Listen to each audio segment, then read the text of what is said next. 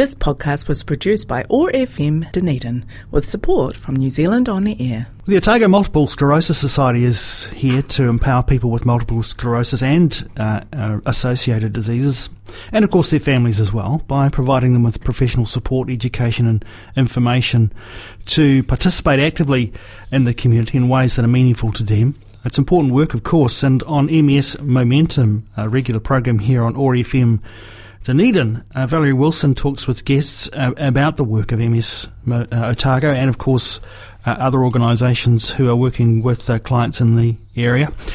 So we thought we'd touch base with Valerie. In this 40th year of community access media across the country, there are so many programs of all sorts, and programs such as MS Momentum, necessarily a focused and kind of niche program, I guess, for particular members of our society, and that's what access media is all about.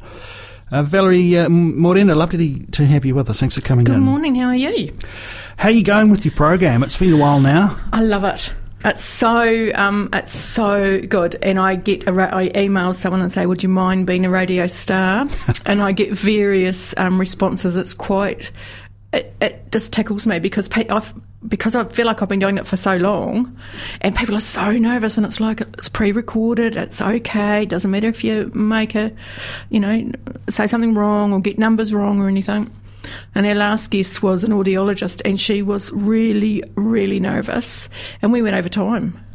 She just was like in the flow with her information. I sent it out as a podcast.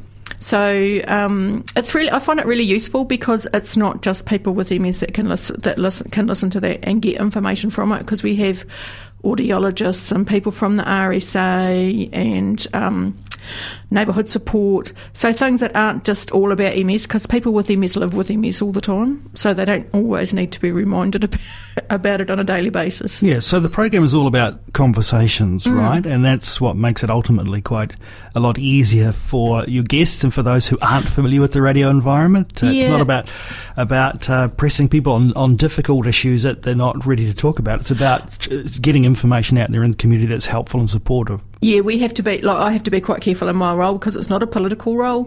So I do write submissions on behalf of the client base and on behalf of MS Otago to the government for things like, and we had a fantastic win with Pharmac, which meant the medications are available to more people.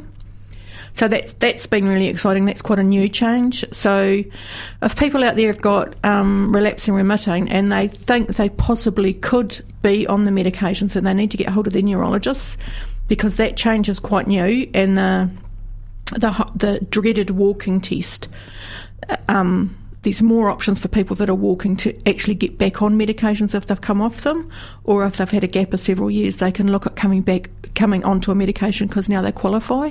So that's the most exciting thing that's happened work-wise this year, I think. Right, so this is the kind of thing that that's information that you'll be pushing out from MS Otago. You'll be fielding calls about that kind of thing too, and as will GPs as well, I imagine. Yeah, and GPs are great, but they're busy. So if anybody's got any questions, then they either possibly can ring me or can ring the neuro nurses, because they're at the busy end of it, and they're very keen to get people on medications if possible. So if it's an option for someone to go on the medications, it makes a difference to their long-term physical outcomes. Well, and the quicker you get on the medication, the better the long-term outcomes for people. Do you have any idea of how many families you have associations with in this region? 250. Wow.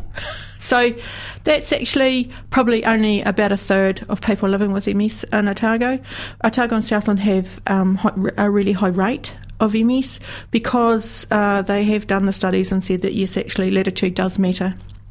And so Canada, Scotland and New Zealand have the highest rates, but Otago and Southland within New Zealand have the highest rates of recorded MS. And that can be down to a variety of things. Quite often I'll meet people who are family members. It's not genetic, but there can be a correlation between, and also people that have been neighbours when they were young married couples. So there's no known cause of it, and there's no cure, which is the issue with MS, but there's ways to live life well. Is it the case that MS impacts on individuals differently? Yeah, we call it the snowflake disease because every single person with MS is different. And where the lesions are in the brain, because that's what the lesions are the MS, the cause of inflammation. The inflammation goes down and then the myelin doesn't re-knit as it does might possibly in other people. So it's people can have 6 lesions, 50 lesions, more lesions than that, and every person is different about where the lesions are in the brain and in the spinal cord as well. So it can affect some people's walking, and other people are fine and they might not have any symptoms. It's normally it's always affects one side of the body more than the other. Is it one of those conditions where once it starts to manifest in an obvious and physical way, that those people then start to find themselves being viewed differently than they were before? And I'm talking about the general view of disability, and how employers approach that, and how friends and neighbours. That transition must be difficult. It's really hard, and a lot of people don't. They don't have to. If you have MS, you don't have to tell your employer you have MS. If you're on the medications, then there's really no need if that's managing your MS. The thing, it's a progressive disease, but people quite often will be accused of being drunk because their walking gait is quite different, can be quite different. Slurring words is another really common thing, and people go, they assume that person's drunk, and it's not. They're just taking longer time to process information. So with any disability, the public are not well educated as such, and there's which is not to mean that there's not people out there that do understand what's going on.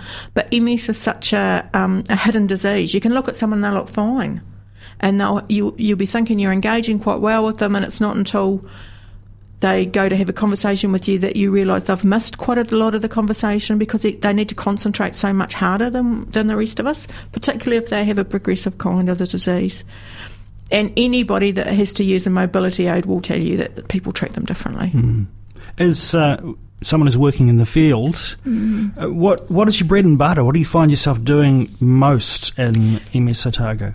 Most I do home visits, and I run support groups. So the home visits can be just a catch-up, and sometimes we don't talk about MS at all because they've got other things because it's only one part of your life. And I do referrals. So referrals if maybe getting an OT in or a physio in, or some suggestions about maybe getting their ears checked or things like that. It's just a general check-up on people, which that probably sounds a wee bit stalkerish, really. I'm not really that stalkerish, but if I see something that's concerning to me, then I'll talk to the client. And it's up to the individuals and what they need from me at the time. A lot of people will go, well, you can't do anything, where actually I can, and we'll be a bit stealth like that. And advocacy, I advocate a lot on behalf of all my clients when it comes to writing submissions and talking to the DCC, and I'm in several groups that I'm in because of my client base, like Access for All, to make sure that we can have better accessible places in Dunedin and Otago. Right, so in that regard, what are the things that you're advocating? What kind of changes would you like to see in our communities that better serve those who are with MS? I'd like to see more awareness of it because it is really common here, and I'd also like to see a better understanding, which happens through days like Brain Day, where we can do that. And just a lot of families everybody just about in Otago and Southland knows somebody with MS, so just sit down and have a chat, because it's up to the individual person what they think is important, and I can't answer that for them. But for some people it's about fatigue is the biggest thing with MS. So people would love to go out, but they can't. So then they keep saying no because they can't manage it, and then they stop that social interaction. So if you know someone with MS and they keep saying no, it's not because they don't want to go out, it's because they just don't have the energy. So change it up. Go, can we meet for a coffee instead? When's the best time of day for you? Things like that. And it can be really hard for families as well. We have a lot of conversations on this program with representatives from from non-profit organisations. Yep. MS Otago is one of those. What kind of an environment do you work in terms of access to resources, money, important things that keep your work going? We're funded through the Ministry of Health, so half our funding comes through the Ministry of Health, which is, and that has changed in recent times, like as recently as this year, of how we get that funding has changed. Donations from the public. We have investments, I think. I'm not sure. They just pay me and I do it. And we do quite a lot of funding applications. So I spend quite a lot of time in Central Otago. So Clutha Lakes Trust, and Clutha, it's just it depends. I tell my manager what I'd quite like to do, and then I do it. Or they say, yes, you can, there's money, or no, they can't, or you have to find the sources for the money, which doesn't happen that often because we have people doing their funding for us. But all not-for-profits struggle with getting the funding to do what you want to do.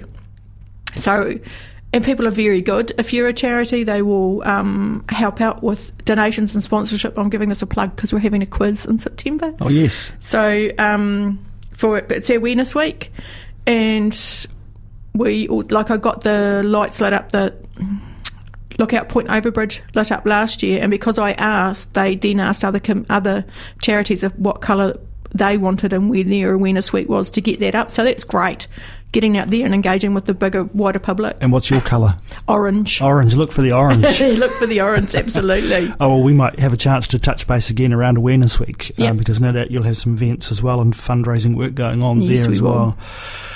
MS Momentum, the program and podcast, of course, and by podcast, what we mean there is just simply a recording of the radio show, really. It means that you can access it whenever you like. So you hop on to our website, oar.org.nz, and look for MS Momentum, and you can listen to this program and previous episodes whenever you like. And there are other ways to access podcasts too if you're in that world. And we've got an edition coming up today at 12 o'clock. Can you remember what's the subject of the day? I think it's Joy Davis and Neighbourhood Support. I think that's how that we've got to with Joy. She's fabulous. Yeah, doing great work, isn't she? Yeah, she's doing awesome work. And it's a fortnightly chat here on OAR FM Dunedin.